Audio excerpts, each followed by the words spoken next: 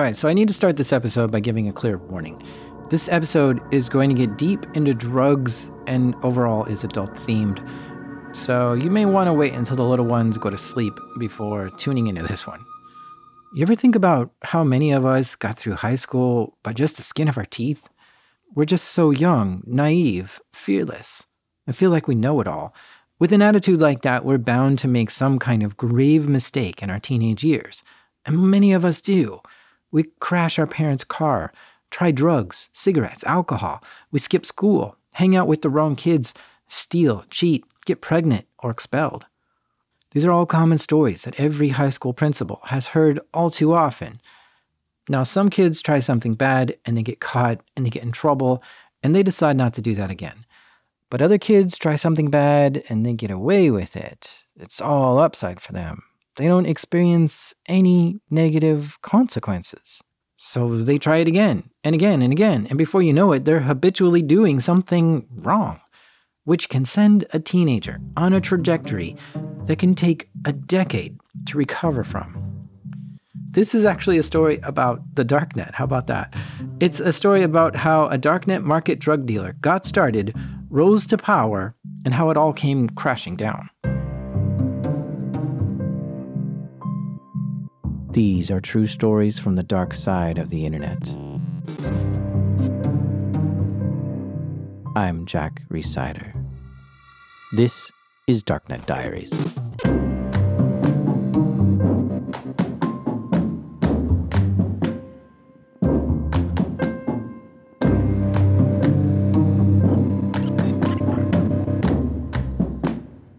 I don't know if you want to go nameless in this, or you want to me to use a fake name, or what do you want to do? Yeah, I think you can just use a fake name. If it's easier to call me by a letter in the alphabet, you can do that. Okay, so let's pick a letter then. V.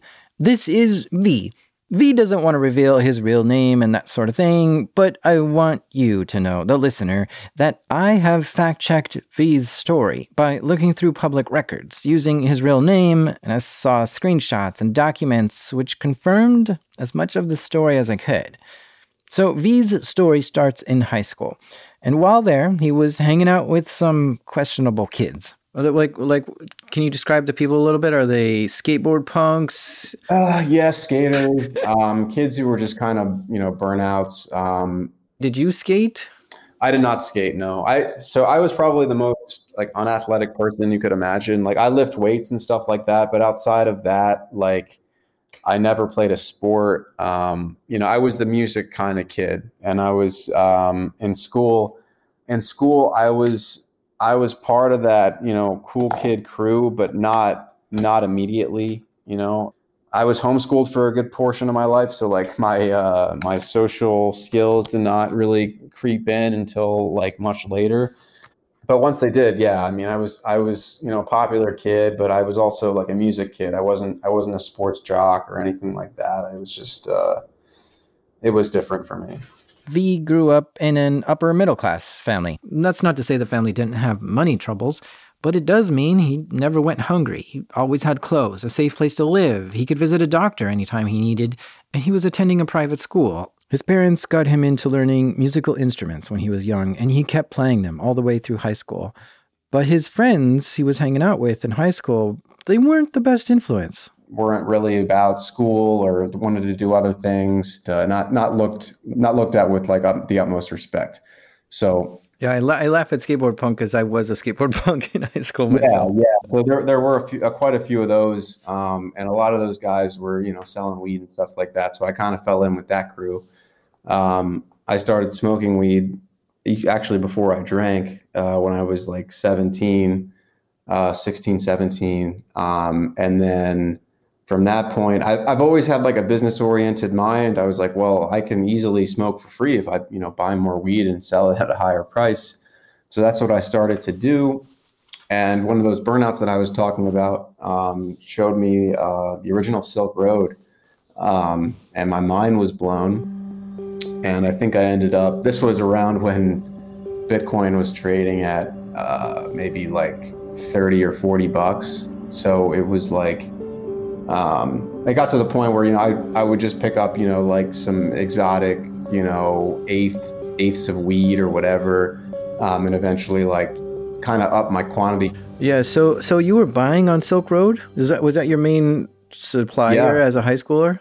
When I was a teenager, I was buying on the Silk Road. I didn't have any money at the time, so I would actually have people front me. Like, it got to the point where this kid that I knew that was one of those skater punks that I talked about earlier would give me money to buy him a pound. I didn't tell him where it was coming from, but I said, hey, like, I have somebody that can ship to me from, California or whatever.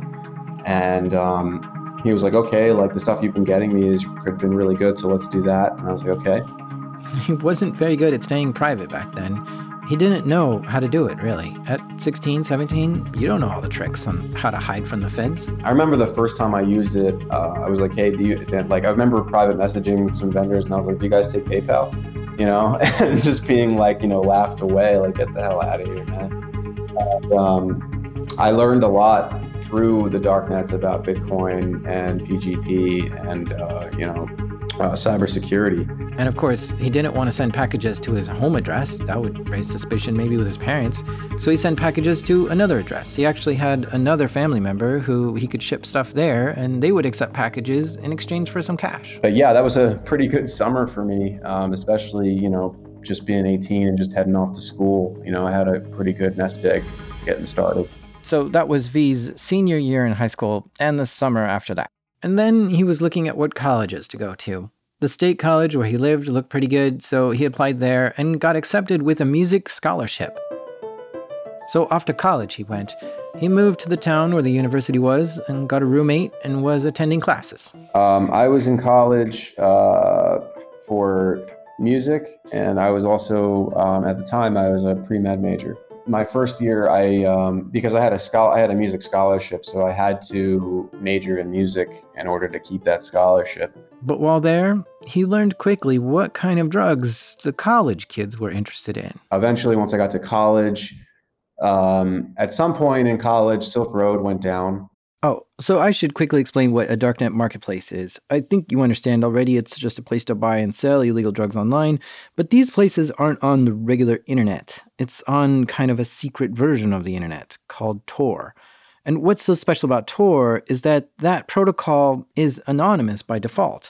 Once you connect to Tor, your IP address gets hidden, so nobody can track where you're connecting from. It doesn't quite make you anonymous, because if you get on Tor and then tell people your real name and address, well, you unveiled yourself. But it does help you stay anonymous if that's what you want to be. And online drug dealers typically want to be anonymous. But I should clarify something here. Buying illegal drugs online is, well, illegal, just like buying them on the streets. So the feds are actively trying to find who's running these darknet marketplaces and working towards shutting them down. According to the FBI, Silk Road emerged as the most sophisticated and extensive criminal marketplace on the internet at the time.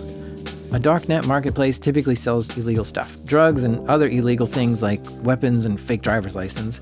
The FBI took down Silk Road and arrested its owner on October 2013. When that happened, users of the site flocked to other marketplaces. And V here just moved to Agora, another darknet market. Now, by this point, he learned that the people in his college were mostly interested in a different drug other than weed. He doesn't want to say what kind of drug, but he was buying them on the Agora marketplace and selling them on campus. To the fraternities, to anyone who would really buy in bulk from me. They were pills, so it was in pill form.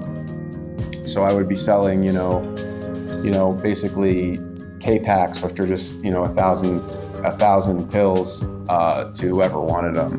And I would be getting 10 to 20,000 of those from the darknet. Now, he was staying in an apartment on campus with a roommate, but he knew not to send these drugs to his own apartment. I had a lot of friends in apartments, and these are, college kids that need money and that don't really want to, sell pizza, so, I would give them an easy, 100, 150 bucks for every drop and just be like, hey, like this package is coming, don't worry about what's in it, but I'm going to pay you for, your services, and I'm going to continue to use you every week. So these guys were bringing in, anywhere from $150 to $300 a week, which is some nice extra pocket change when you're in college. That's some extra pizza nights or whatever.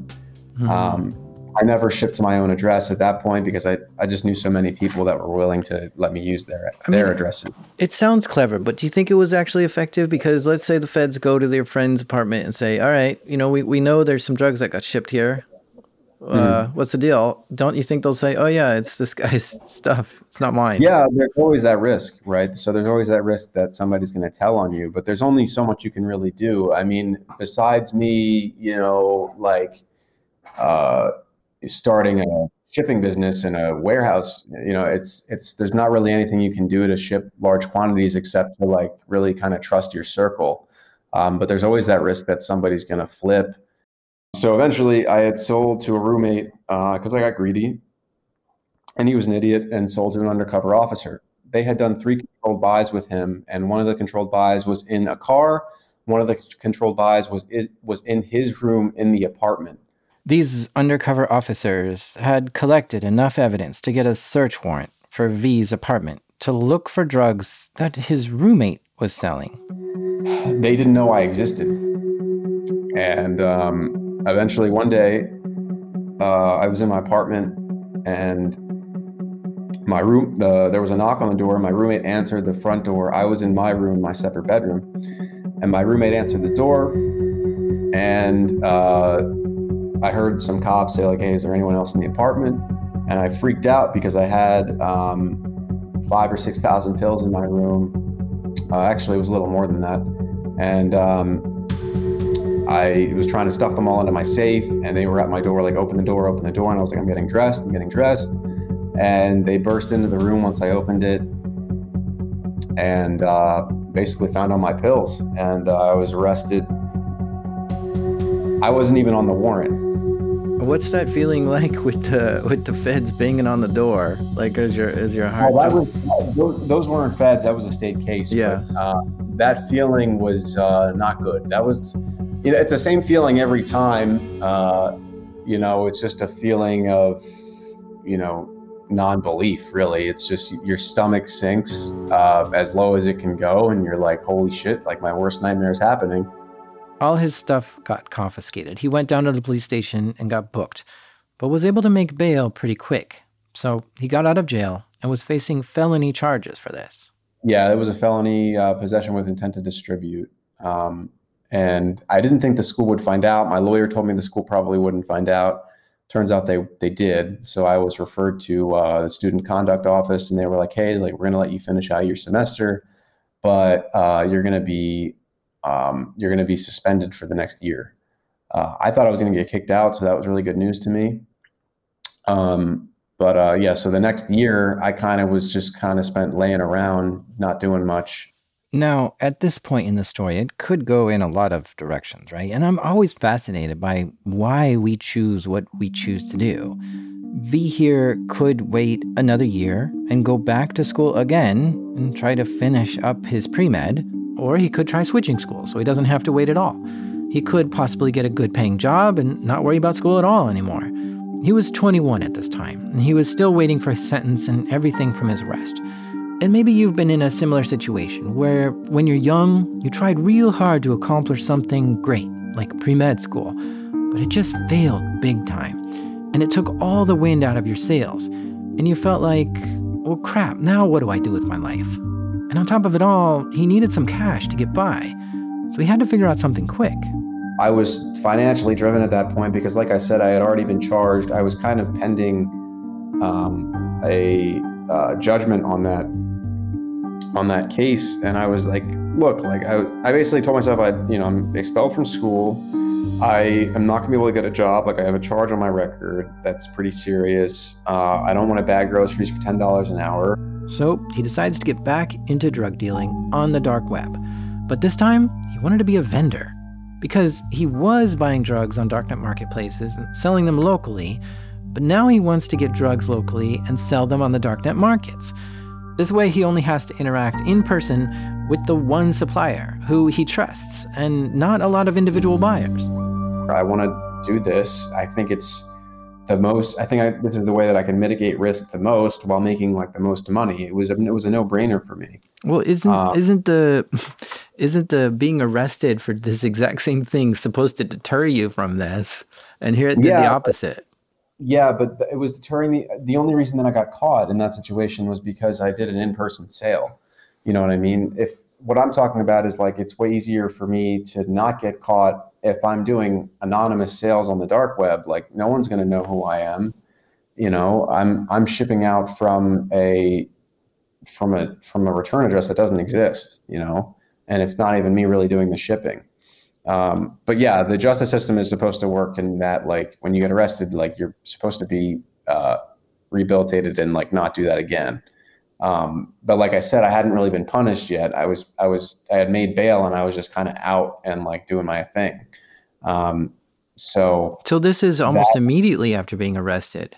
Well, it was before your sentencing at least, so it was like within a few months. Yeah, but I was pending on that case for a long time because I actually, my lawyer had actually gotten the case thrown out, and then the state appealed and it was brought back, and there was a whole lot of back and forth. So that case was pending for more than actually 2 years. So it wasn't resolved for literally 2 years. So basically a year after that, after the initial arrest, like, the idea formed in my head to start looking into this. So he's got the idea to be a vendor on these marketplaces, but the first thing he needs to do is find a supplier. This whole time he had kept in contact with his old buddies from high school who were selling weed back then. Well, this one guy was still selling drugs all these years later. And eventually he got to the point where he was way, way, way bigger than I was. And I kind of would go through him for certain stuff that I needed that I couldn't necessarily get off of the dark web, or that would just be more convenient for me to get in person. And eventually, like, his bread and butter became cocaine. He was getting cocaine from a big supplier who was a few hours away. I kind of knew at that point that there was a market for this stuff on the dark net, because the stuff that I had gotten, the cocaine that I had gotten off the dark net was kind of weak. It wasn't great. There was a lot of infighting between vendors at that time. No one kind of really led the pack. I think that there was a vendor that had just either stopped or gotten nabbed or something, and so everyone was kind of in disarray. So it was kind of the perfect time to get in. And so that's what we did. I kind of was able to convince him and say, hey, look, you have a really great product here. I think we can have competitive pricing. I think we have the best quality, and let's rock and roll, man. Let's get this shit done. And he was, I convinced him, and we both got on board together and made it happen. V brings his friend into this, another guy he trusted and who also needed cash too. And the two of them got started working on this. Now, V lived in a different town from where the supplier guy was, but he was trying to find a place to stay nearby to do this business. He's like, are you living here this summer? And I was like, yeah, I'll move down here for the summer. He's like, all right, well, you're going to need a place for you and, you and my friend who was with me. I'll just call him Paul. But so me and Paul, he was looking around for an apartment for us, for me and Paul. I was like, well, how are you going to get the apartment? Because like, I obviously, like, we can't have it in our names. And he's like, I got a guy for it. So he had a guy that would actually find people to sign leases on apartments and then just like not live there. So, and he would pay them a set amount of money to like put their name on the lease. And it was really cool because, we were living in this place that wasn't connected to us in any type of way. So like, if we weren't there and like a raid was conducted or something, it's not our shit, which was pretty cool. So V and Paul move into this apartment, which wasn't in their name, and they started setting up shop. Now, at this point, V was pretty familiar with the way darknet marketplaces worked and got right to work trying to establish himself as a vendor.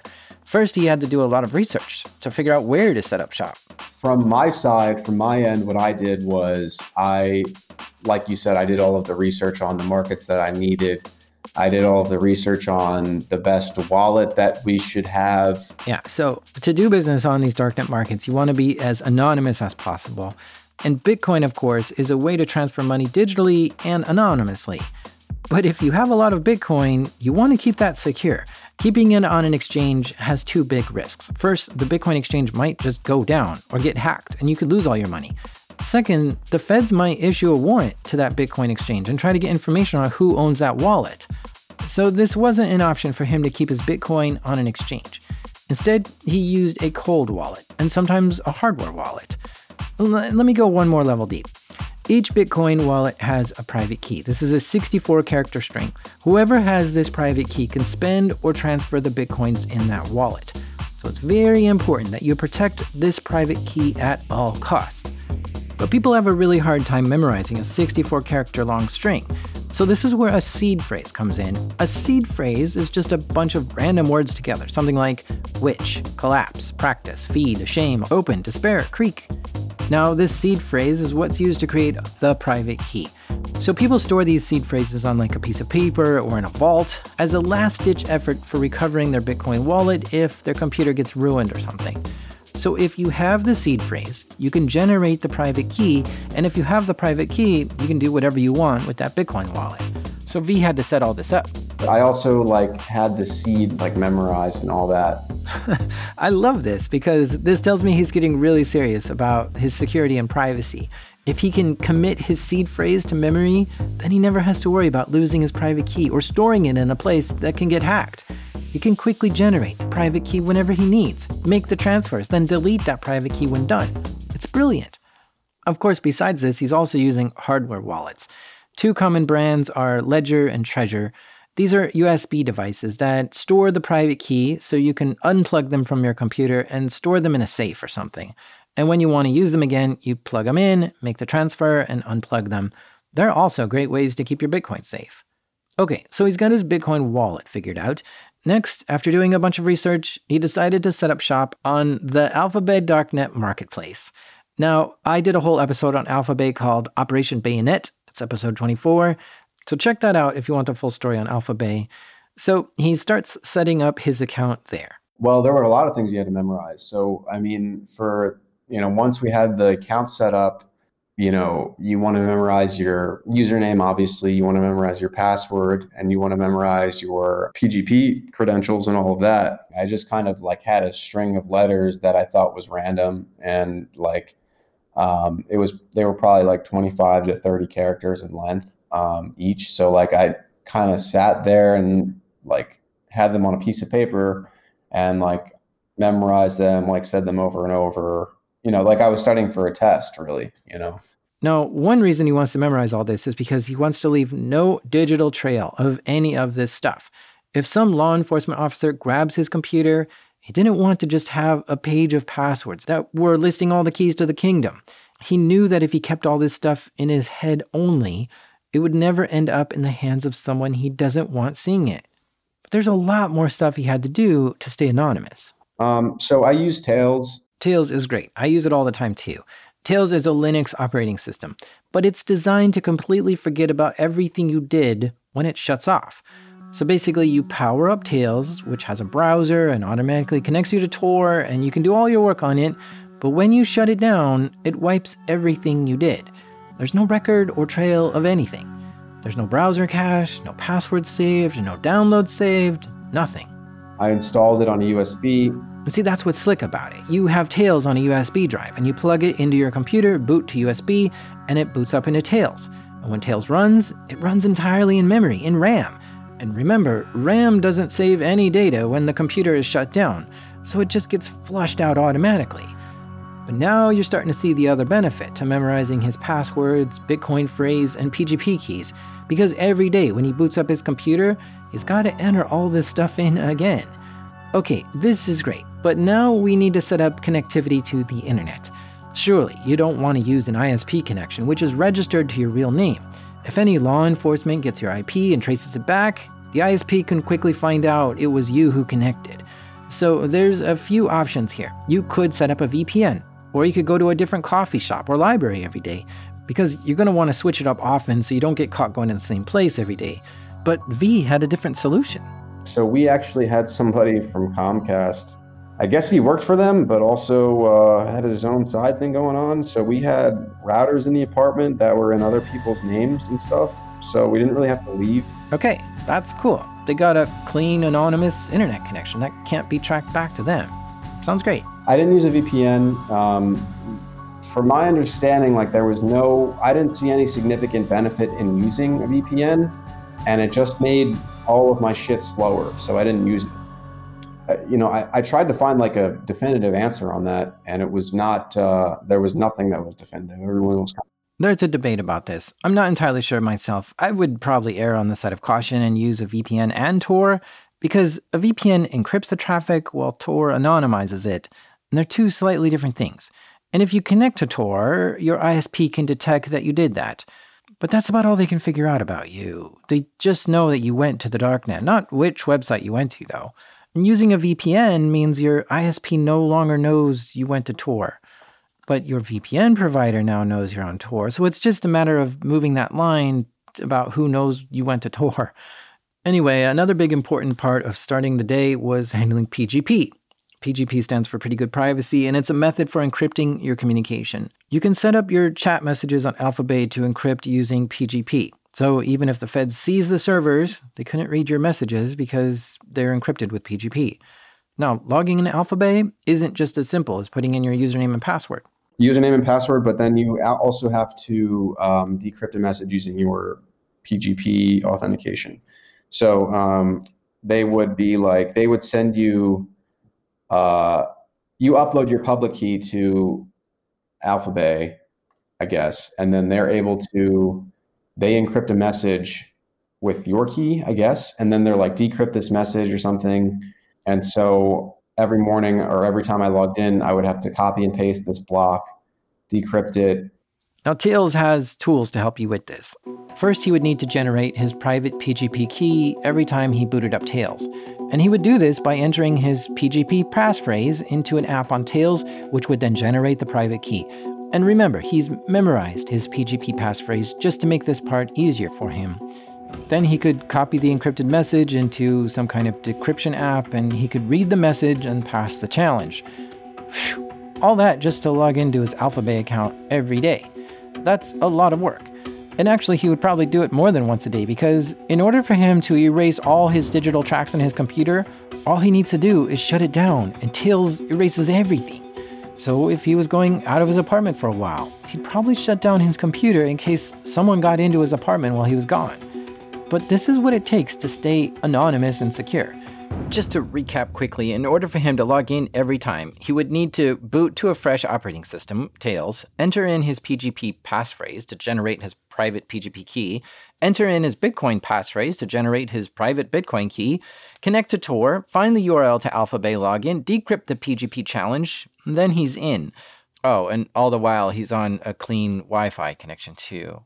Can you see now why someone might slip up or get lazy and take shortcuts with this? Imagine having to do this every time you came to work. Companies all over the world set up single sign-on to make it easier for employees to log in, but this is the opposite of easy.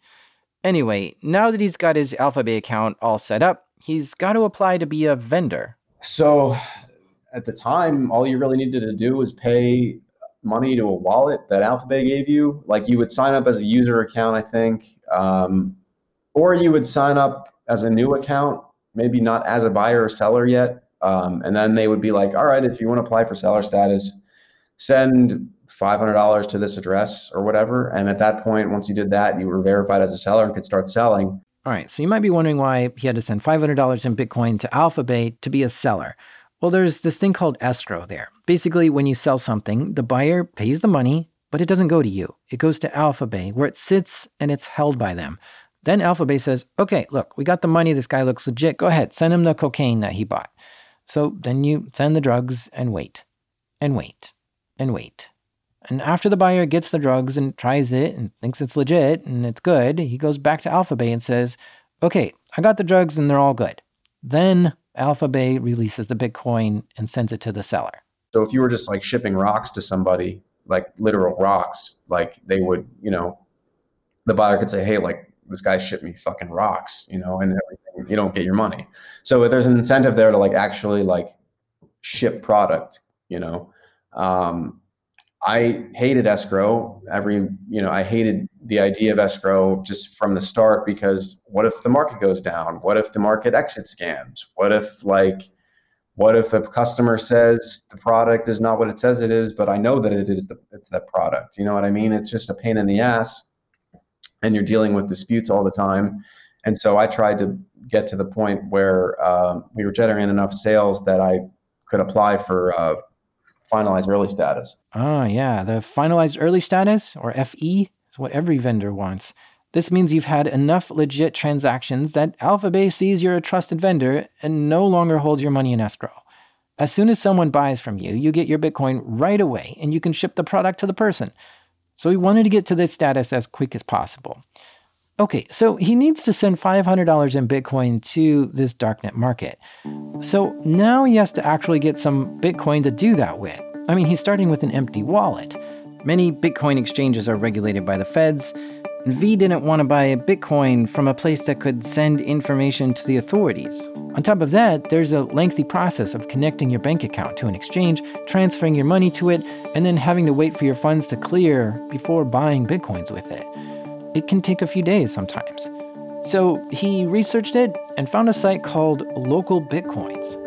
Now, I'm not sure exactly how Local Bitcoins works because I've never used it and it seems really weird to me, but from what I understand is that there are users on Local Bitcoins that say, hey, send me some money, give me some cash, and as soon as I get it, I'll turn around and send you Bitcoins for the same amount minus a fee.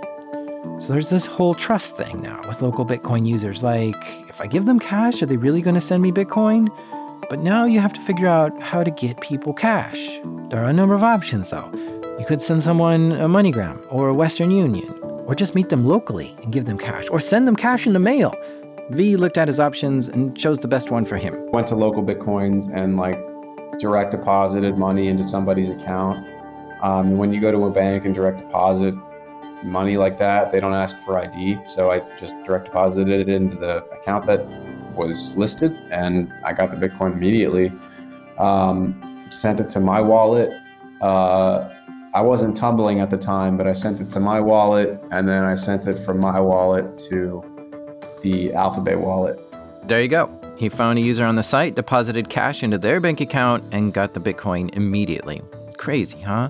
This is a weird way to get Bitcoin because it circumvents the exchange, and you're dealing with just another person in the world who wants to sell their Bitcoin, which means it's off the radar of any audits and regulations or databases that you ever bought Bitcoin. It is an anonymous way to buy it. So now he's got all the things ready to start selling. This was a lot of work to get here. But like any new entrepreneur, getting traction with sales is hard. Stay with us, because after the break, we'll hear some pretty clever marketing tricks he used to get started. Okay, so imagine you're the new guy at a darknet marketplace. You're posting that you've got cocaine for sale, but literally nobody knows who you are. You have 0 sales, 0 reviews. Who's going to buy from you? No one. It was difficult to get off the ground.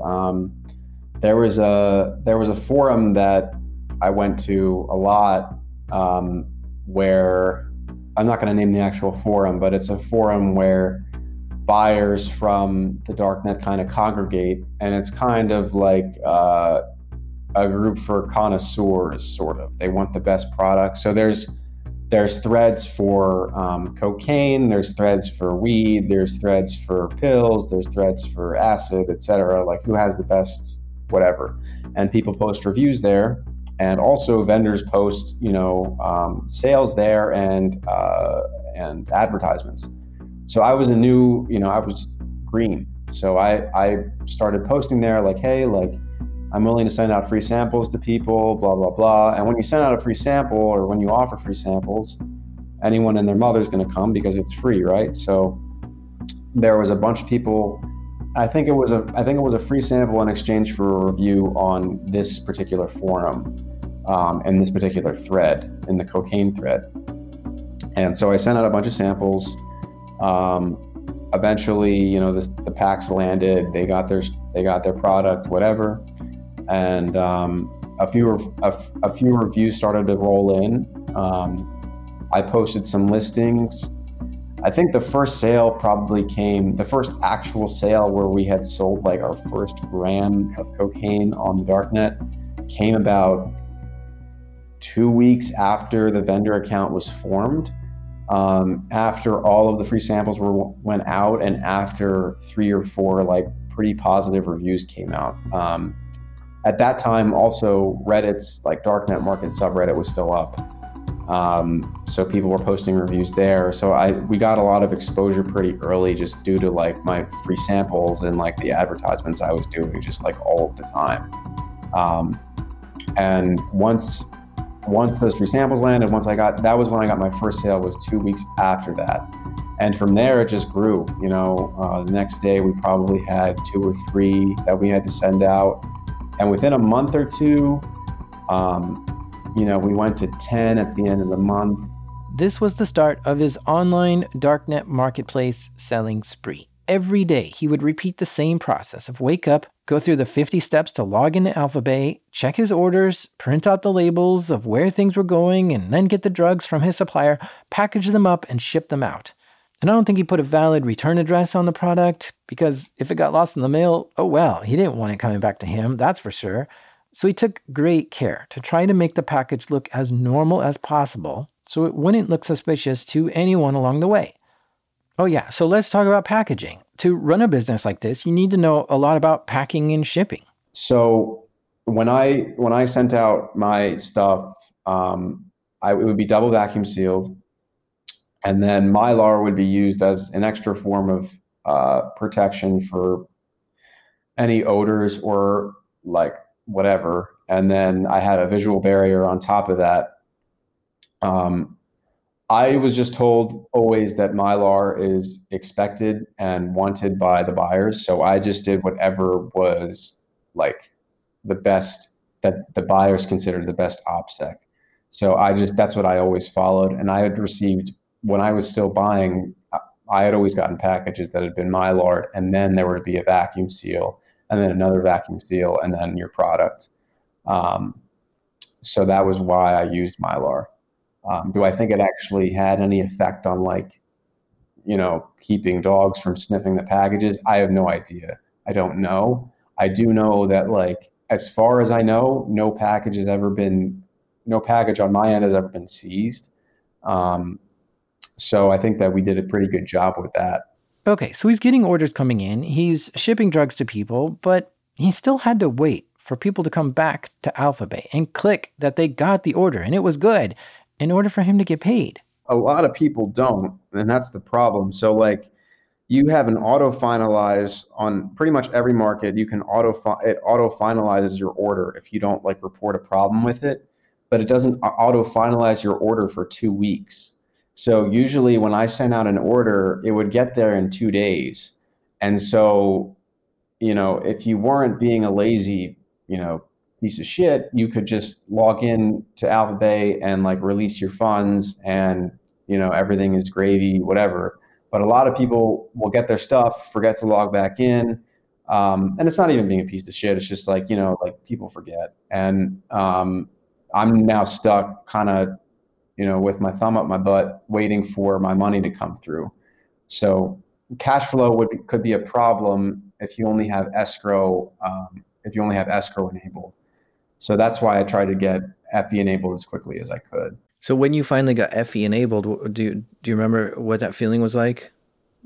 It wasn't like a feeling of accomplishment. It was more like, thank God, because now we can actually start to increase volume here and kind of commit to this, because before, we had a cash flow problem where we weren't getting our money on time. Now the money's coming to us first. We can turn over that cash into more cocaine, whatever we need to do with it. And it just made the process pretty much there were way less headaches once finalized early was enabled. Okay, things were going pretty good for V and his buddy and his supplier or higher up. But there's another piece to this puzzle, cashing out of all that Bitcoin. Well, we had to convert because the product that we were getting was in cash. So the cocaine that we were getting was in cash So we had to have constant cash flow and cash out. So they needed cash, but you can't just deposit Bitcoin into your bank account. First, banks just don't accept it. And probably at this time, they didn't even know Bitcoin existed. But second, it might be dirty Bitcoin. I mean, it's coming straight from Alphabet, right? You don't want that going somewhere that can be traced to you. So once again, he goes to local Bitcoins. So once we started selling, I had set up a local Bitcoins account for cash and mail. So basically, with local Bitcoins, you have different options to pay. And at that time, cash and mail was an option.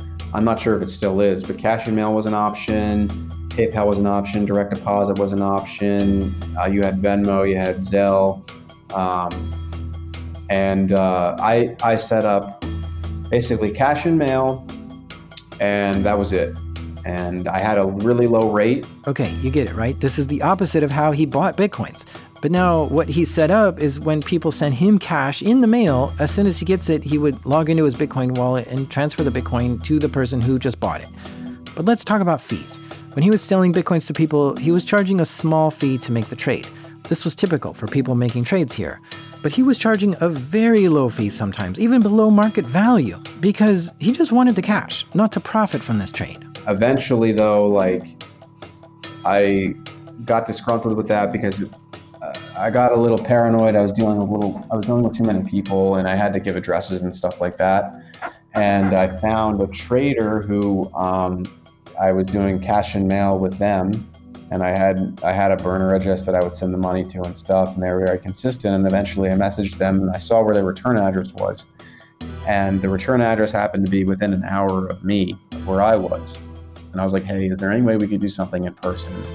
I know that you probably want your identity secure and everything like that, and I want mine secure too, but I have a pretty large volume of Bitcoin, and I need to move it weekly, blah, blah, blah.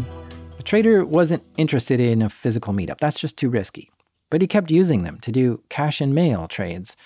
We're talking $10,000 and $20,000 trades here. Yeah, imagine $20,000 in cash coming through the mail, and then he would turn around and send the Bitcoin for that. Or maybe he'd send the Bitcoin first and get the cash second.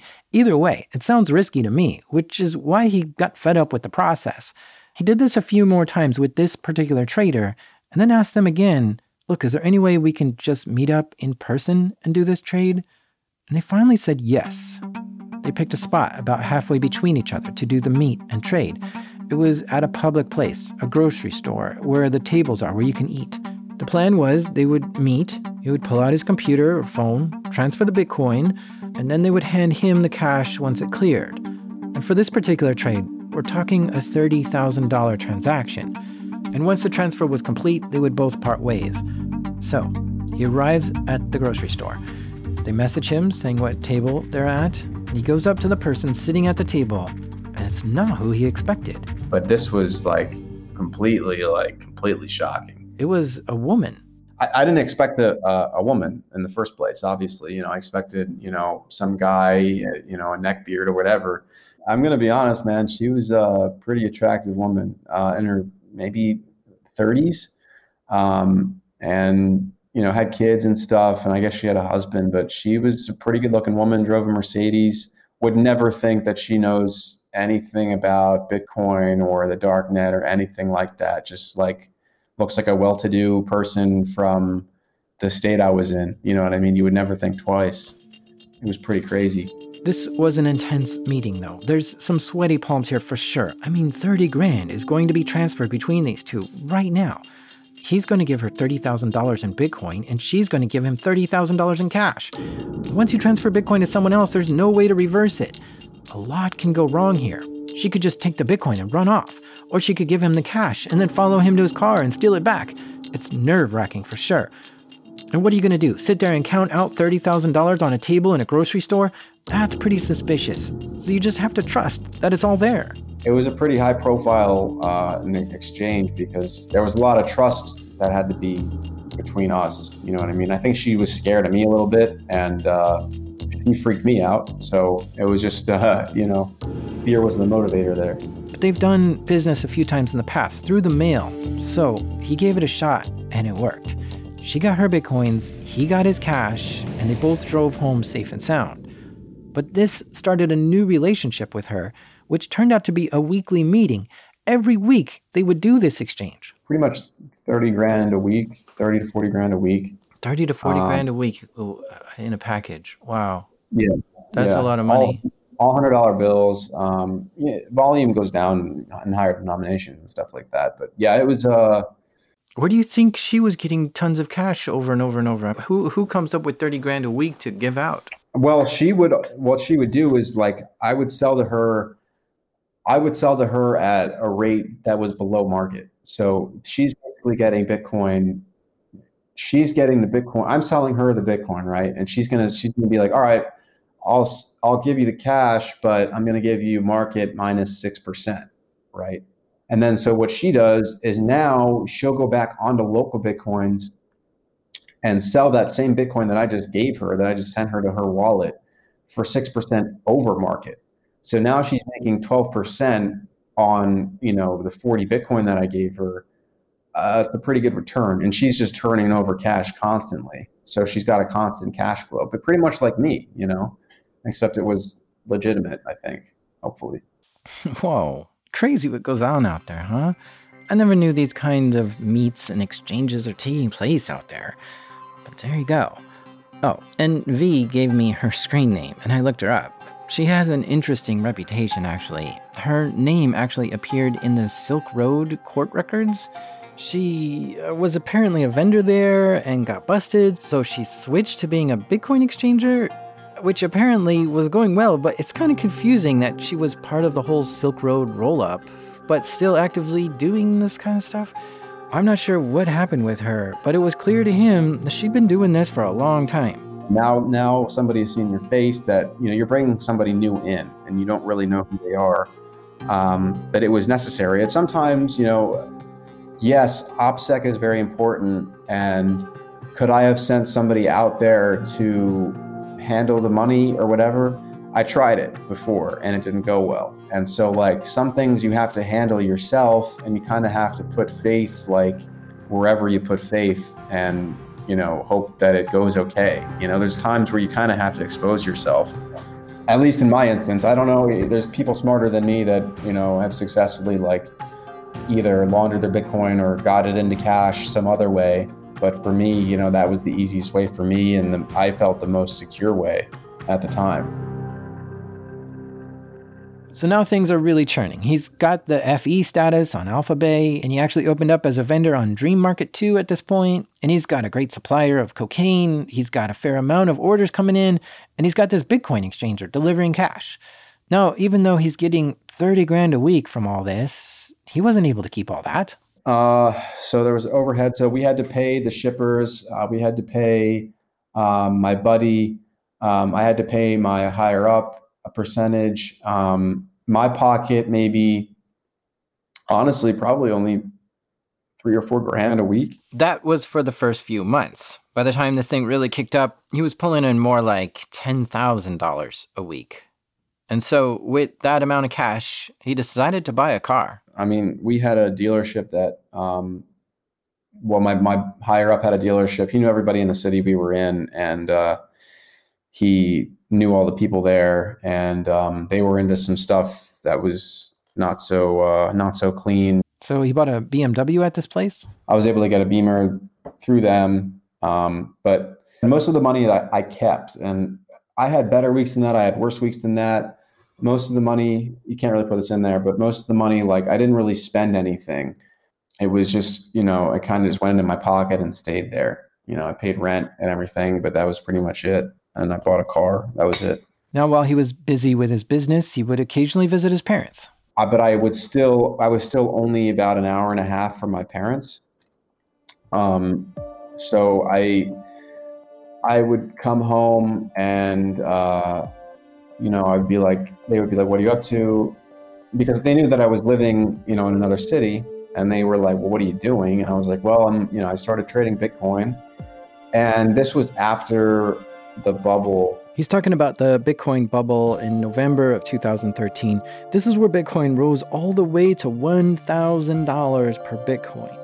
But for the next 2 years after that, it kind of went down to hover between $200 and $500 per coin.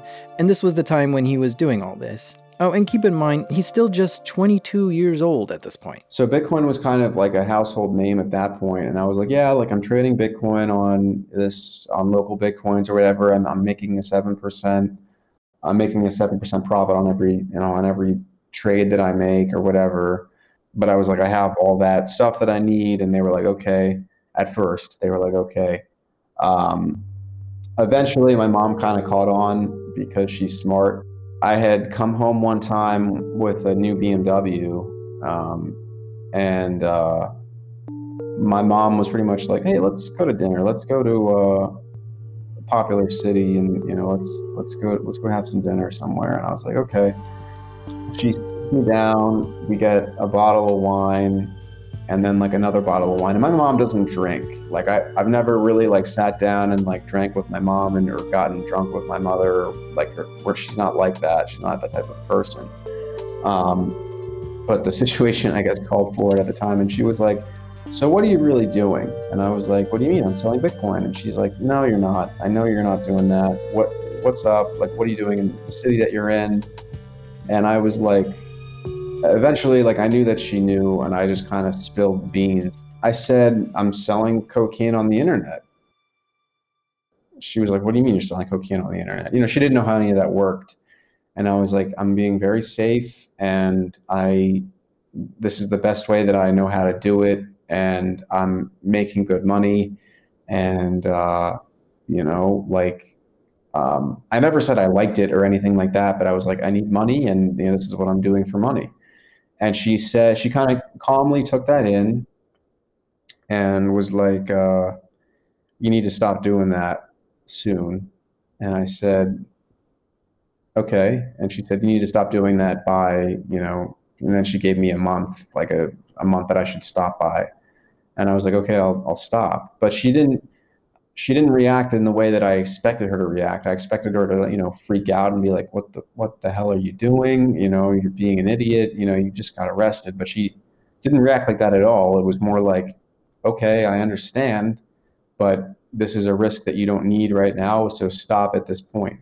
But I think I had told her like the details that were kind of so above her head, like just it was a sophisticated operation, you know what I mean? So it wasn't like it wasn't like I was selling cocaine on the street corner or something like that. It was something that was very organized and, run like a business, So I don't think she worried as much as she probably should have, but it made me more comfortable, that's for sure. He didn't stop. I'm not sure if he had any intentions of stopping, because this was great money. Every month, the number of orders would grow and grow, starting from 10 orders a month to 30 orders a month, and soon hundreds of orders a month. He was selling cocaine by the gram, the eighth, and in quarters. Sometimes he would sell whole ounces, but the margins just didn't make sense for him to do that all the time. Sometimes he would sell heroin, too. And he was establishing some direct sales with people, not through darknet marketplaces, just directly through secure email. Business was booming. I think at our highest point, we were shipping out, I think our best day was maybe 40 or 45 packages, which was a lot. That's a lot of labels, a lot of vacuum sealing, a lot of Mylar. And that was like a milestone for us. That was like, we made it, All right. So why'd you stop? I really stopped because at that point, we had just gotten to the point where I was burnt out. My shippers were burnt out. I started getting paranoid. The price of cocaine was kind of all over the place. My buddy had left, so I was kind of on my own. And I just thought it was kind of a good time to wrap up shop. And my higher up wasn't happy with that decision, but respected it in the end. And it was just the stress and the paranoia level. I was like, something's going to happen to me. I don't want to do this anymore. It was just, it became not exciting. It became more of a chore than it was like something new and exciting at that point. It wasn't anything that was like really like exciting to me anymore. So I decided to hang up my hat. So he took down his listings on all the darknet markets, shipped out all his last orders, shut down his vendor account. Then he did one last cash in on all his Bitcoins and stopped dealing on darknet markets. Did you move back home with your parents, or what happened after? I mean, you had an apartment there just for that. So where'd you go? Yeah, I kept the apartment. I stayed in the apartment. I kind of just, hung out with friends that I had there for a while. I did move back home for a brief period. What was the plan? Like, what were you going to do next? So actually, my sentencing was coming up for that original case that I talked about. Jeez, And he still didn't get sentenced. it hadn't been resolved. Oh my God. And so that was another reason that I had stopped. I forgot to include that, but like I was potentially going to prison, and there was no way that I was going to be able to operate, from prison if I went. So I shut down for that reason as well. But and I think that February, like I had a sentencing date or something, and I actually got arrested again, driving really fucked up. So I was driving. I had just dropped off money to my higher up again because we were still doing some street level stuff. I dropped off money for like a kilo or something like that, and I was just really messed up on pills, Xanax, and just all this shit that I've been taking because my stress level was like out of control. So the stress was high because I had an upcoming sentencing date. I had no idea what was really going to happen, if I was going to prison or not. I was paranoid about the vendor account. I wasn't sure if my OPSEC was good enough. I wasn't sure if maybe like I had just read an indictment on somebody recently, I think at the time when like the feds were basically intercepting packages, acting as buyers, and I was paranoid that maybe that had happened to me. There were a string of packages that went missing in the postal system, and I was worried about that. So just all of that combined with just overall anxiety, it was just a lot. And I was, to combat that, I took a large volume of depressants and like similar to Xanax and, Percocets and Oxys and all of that. So, the stress level was super high at that time. And I was driving back and I like kind of fell asleep at the wheel and crashed into the median and like got out of my car and like looked at it, and like my like one wheel was like hanging off, and I was like, I can totally drive this home, and like so I got back in the car and started driving again, and I heard the lights behind me, pulled over. I had 100 Xanax pills in my pocket, and they didn't believe that they were for personal use, so they charged me with another felony, booked me. Judge said no bail because I had another pending case, and got locked up for basically 6 months total on the original case that I had, plus this one. The ride was over, I guess. Locked up at 23. In total, he spent a year as a darknet marketplace vendor. What's ironic here is that the police had no idea he was a former vendor. He was locked up for his previous charge of selling drugs in college and driving while intoxicated. His OPSEC apparently was good enough to not get caught for all the stuff he did. Selling cocaine, either online or in the streets, is a major crime in the US. I got out of county. I went to county prison. I got out of county prison and immediately, voluntarily, like I flew out west to a rehab center. I was still on probation, and as a condition of that probation, I had to fly back every 45 days to check in with my probation officer. It was very stupid, but that was one of the conditions. So every 45 days, I would fly back from the rehab center I was at and check in with her, come back to the state I was in, and continue, rehab treatment. So this has gone fine, like the 2 times I'd done it already. My 3rd time, I fly back home. I get in late night, and in the morning, my mother drives me to the probation office in the state that I have probation in. She parks the car, I get out, I go inside, and the probation officer is like, hey, we're gonna go down this hallway, actually. And I said, okay, because her room is right, right there on the right. So I was like, this is weird, like I wonder what's going on. And we go down the hall, and she's like, all right, come this way with me, we can turn left. And I walk into this conference room, and there's 2 ATF agents there. And then they handcuffed me, put me in the seat, and they were like, we know who you are. We just arrested your higher up months ago. And they kind of laid out printouts of my Alphabet listings. They said the vendor name that I had. They were like, we know this vendor name. They had printouts of my cocaine listings. They had printouts of the heroin listings. They kind of had me pretty much dead to rights. They had a stupid video that my higher up had on his phone. And it was just, they were just like, you can either give up your phone right now or we can get a warrant for it. So I gave my phone to them. As I was sitting there, I was like, there's only one person who could have, given them like this level of access to like this information. And I knew who it was. It was my higher up. And I was like, at that moment, I was like, he absolutely just destroyed me. Now, his higher up was the guy who was giving him all the cocaine to sell.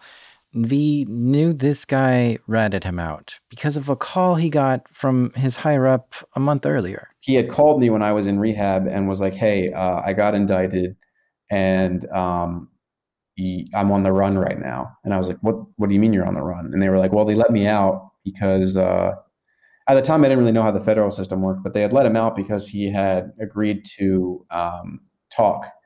And they let him out. And he went on the run to up north somewhere and didn't come back for months. And he was like, yeah, I'm on the run right now. Be careful. Like, they have my phone. I don't really know what's on it. And I was like, holy shit, man. Like, why are you calling? I hung up the phone and I messaged him on a messaging app. And I was like, why would you call me? Like, this is so fucked up. Like, I'm scared. Like, you know what I mean? And at that point, in the back of my mind, I kind of knew I was fucked because it was not a good situation. And so they had told me when I was back in this conference room, they're like, we have your higher up.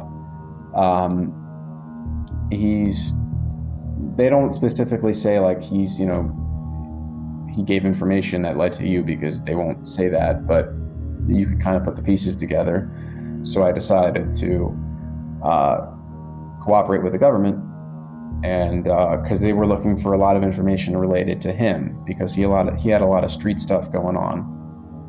And I decided to cooperate with them and give them what I knew. So it kind of started from there. My mom came in. I asked them if I could see my mom because I wasn't sure if I was ever going to see my mother again, honestly, because I wasn't sure when I was going to get out, or if I would get out, or how bail worked, or anything like that in the federal system. And my mom came in, went white as a ghost, started, bawling her eyes out, and it was a super traumatic situation, and super uncomfortable. And I told my mom, I love you, and things are gonna be all right. And they took me in the car. They drove me back to the state that the indictment came out of, and basically I had an arraignment hearing. The judge knew, the main prosecutor knew that I was willing to cooperate, so they let me out that day, which was bizarre, with an ankle monitor, and that was pretty much it that day. It was just, it felt like a dream. I remember going out to dinner with my parents that night because we were celebrating that they had let me out, and the next day it hit me like, wow, I'm really in the hole here. You know what I mean? I got to do a lot to get this sentence down, because right then I was looking at actually a 10-year mandatory minimum, because I had prior cases and I had that criminal history, and I had a 5-year mandatory minimum for the cocaine distribution. So they charged me with conspiracy to distribute 500 grams or more of cocaine. They didn't charge me with any heroin. And I think if I had chosen not to cooperate with them, they would have hit me with that charge as well. So I got lucky there. But still, I was looking at 10 years, and they made it clear to me, like, you're looking at 10 years. V didn't want to go to prison for 10 years. So he decided to cooperate with the feds, which means he was going to start snitching. And besides not wanting to go to prison, he felt like his higher-ups snitched on him first. So he was just going to snitch back. So basically the way it works in the federal system, like, no, you can't really, it's very black and white. If you tell, even if somebody told on you first and you're just telling on them and their operation, you're both snitches, right? It doesn't matter if the first person's told first and, you were caught in you were caught in that. If you snitch as well, like, you're also a snitch. There's no mitigating factors like, oh, well, you're less of a snitch than this guy because he screwed you over first. It doesn't work like that. So yes, like, I consider myself a snitch. It's not something that I consider, like, damaging to my moral character. Like, it's not something that I wake up and I'm like, oh, geez, like, I wish I hadn't snitched on the guy that snitched on me. Like, wow, like, that's so terrible of me. The guy screwed me over, and I did what I had to do. And did I maybe put, people that were, like, not super connected towards him away? Most likely, but you do whatever it takes to get out as soon as possible. And I think that a lot of people don't understand that. Like, if you're looking at 10 years, you can say from your chair, like, if you're not a criminal, like, oh, like, you should have taken that time, man. You should have taken that on the chin. Unless you're in it, man, and, like, you see like 10 years flash before your eyes, then you can say something like, yeah, like, I took that on the chin. But if you're not in the game and you're like, oh, well, you shouldn't have snitched or whatever, I don't want to hear it from you. You know what I mean? It's just not the same, and, like, you're not in the game, so you don't get to form an opinion on that. That's just the way I look at it. A lot of the stuff they had me do was sit down for proffer sessions, and they would ask me questions based on the individual they were looking for. They would be like, do you know who this or that is? And I would say yes or no. They would show photographs. And they would say, like, was he present at this time on this day? And I either answered yes or no. And the people that I was able to identify and the people that I was close with, these were all people that were highly connected to my higher up. And like I said, my choice to cooperate was based on his cooperation and his, like, willingness to just take me down without blinking an eye. And so I chose to cooperate on that basis. But also, even if he hadn't, I most likely probably would have, because self-preservation would have kicked in there. And I don't want to make any excuse for that. Oh, I only snitched because, he snitched on me first. I don't think that was the case. I think that I probably would have done that regardless. So the people that I did know and that I was close to and that I still had, a number for and that I had met up with previously, some of those people the feds were super interested in and wanted me to set up basically a controlled buy. So one of the shippers for another operation that my partner had, or my higher up had, I actually knew him pretty well because he had worked for me at one point, and he was selling weed, I guess. And they were like, yeah, why don't you go buy some weed from him?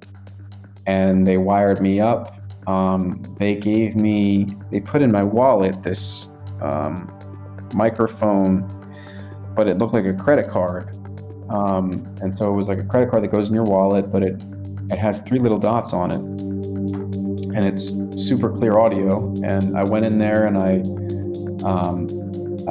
was like, hey, what's up, man? Everything was cool. And I, bought weed from him, and I brought it out, and they log everything, every purchase that they make, because they give you cash to buy the drugs with. But that's all coming out of the budget and stuff like that. So it was just a super, super, like, I felt like I was in almost like just a weird movie. You know what I mean? It was just like I had these guys picking me up at my house and like taking me to do these either like sit downs where I was wired up, or like controlled buys, or whatever they needed me to do just to get my sentence reduced as much as I could. I did whatever it took. Now, while the feds told him he's looking at a minimum of 10 years in prison, I think that probably wasn't true. He probably would have got something like 5 years. But that's just a strategy that the feds used to try to get you to cooperate. He was living at home during all this and was able to convince the ATF and FBI that he needed his ankle monitor removed in order to do these controlled buys. And they agreed and took it off. So I cooperated for a good 8 months. Now, I was able to look up his criminal record online in public databases, and it's interesting because a lot of his court records are sealed, meaning they're not visible to the public. And I always had a hunch that the reason why they seal court records is because the person has flipped and is working for the feds, and they don't want anyone to know this guy is actively snitching. Anyway, eventually the feds got enough information on him and brought him before the judge for the sentencing. He was given a split sentence. He had to spend 6 months in prison, 12 months of house arrest, and 4 years of supervised release. He also had to pay a $100 fine. So he went back to prison for the second time in his life. It's a very strange environment. I think that prison taught me that you have to look out for yourself at all times. You have to keep your head down, stay healthy, take care of yourself is the number one advice I would give to anybody. You know what I mean? Don't trust anyone. I did a very short sentence, so I was able to skate by just kind of keeping my head down and, not really talking to anybody that didn't need to be spoken to. I would say that it changed me in the way that, like, you're always around people 100% of the time. You have to be watching your back 100% of the time. So yeah, did it harden me up? I don't think so. I don't think I was in there long enough. If I was in there for a longer period of time, I think I would have been permanently changed, yeah. When he got out of prison, he was basically under house arrest with an ankle monitor on at all times, so his probation officer could see where he was. Basically, the way that worked was, you could get out I had gym hours, I had school hours, I had, I had some other stuff in there. If you had a doctor's appointment, you would get out. But overall, that went pretty smooth but slow. I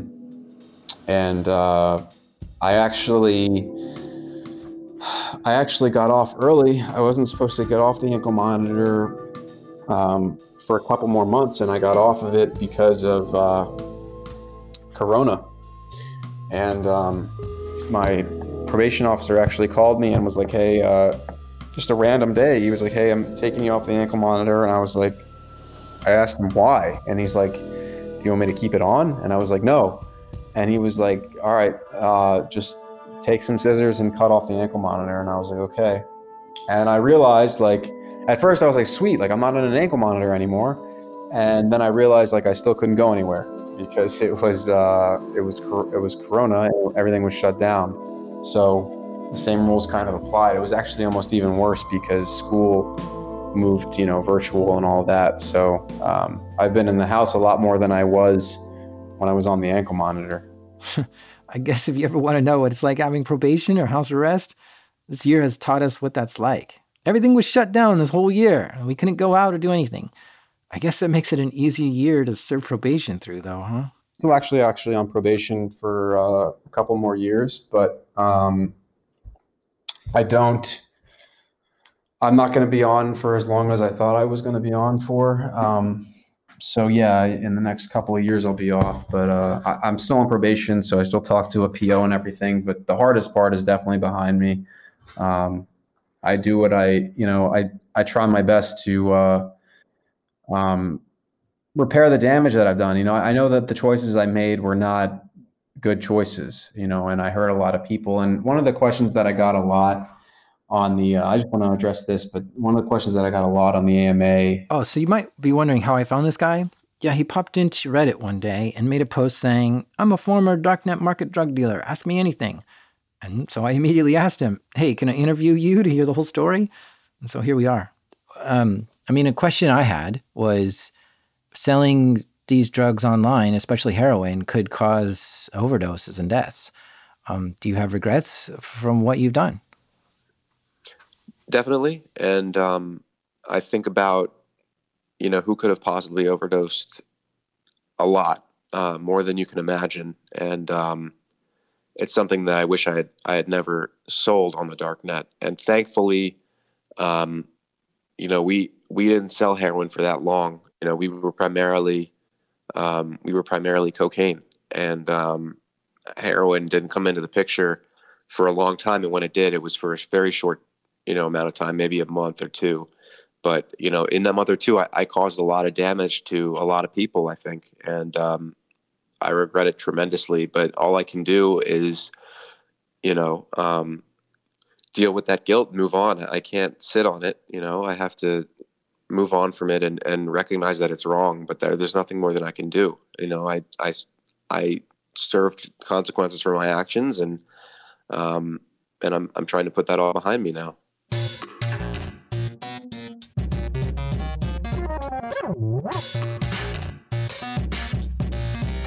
A big thank you to V for sharing the story with us. If you're interested in contacting V, his email address is in the show notes or at darknetdiaries.com. I call this show Darknet Diaries not because it's focused on the darknet, but because I like to think of the darknet as all this secret, hidden, dark stuff that happens online. Stuff that we're not supposed to ever see or know about. So that's why I don't just cover stories about the darknet. But hey, this is actually the third episode I've done about darknet markets. And if you want to hear more about them, check out episode 24 called Operation Bayonet, which is about the Alpha Bay darknet marketplace. And then check out episode 58 called Oxy Monster, which is about another vendor. The other day, someone told me they were listening to the show while going for a run, but they got so sucked into it that they ended up running farther than Forrest Gump did. If you love this show that much, consider donating to it to help keep the Wi-Fi on. Visit patreon.com/darknetdiaries to give your financial support. Oh, and as a thank you, you'll get bonus episodes and an ad-free feed. This show is made by me, the guy who's always on dark mode, Jack Rhysider. Sound design and some original music was created by Andrew Merriweather, who loves staring at dry paint. Editing help this episode by the Market Manipulator, Damien, and our theme music is by the botnet known as Breakmaster Cylinder. And even though I upgraded the RAM on my computer just so I could run Slack better, this is Darknet Diaries.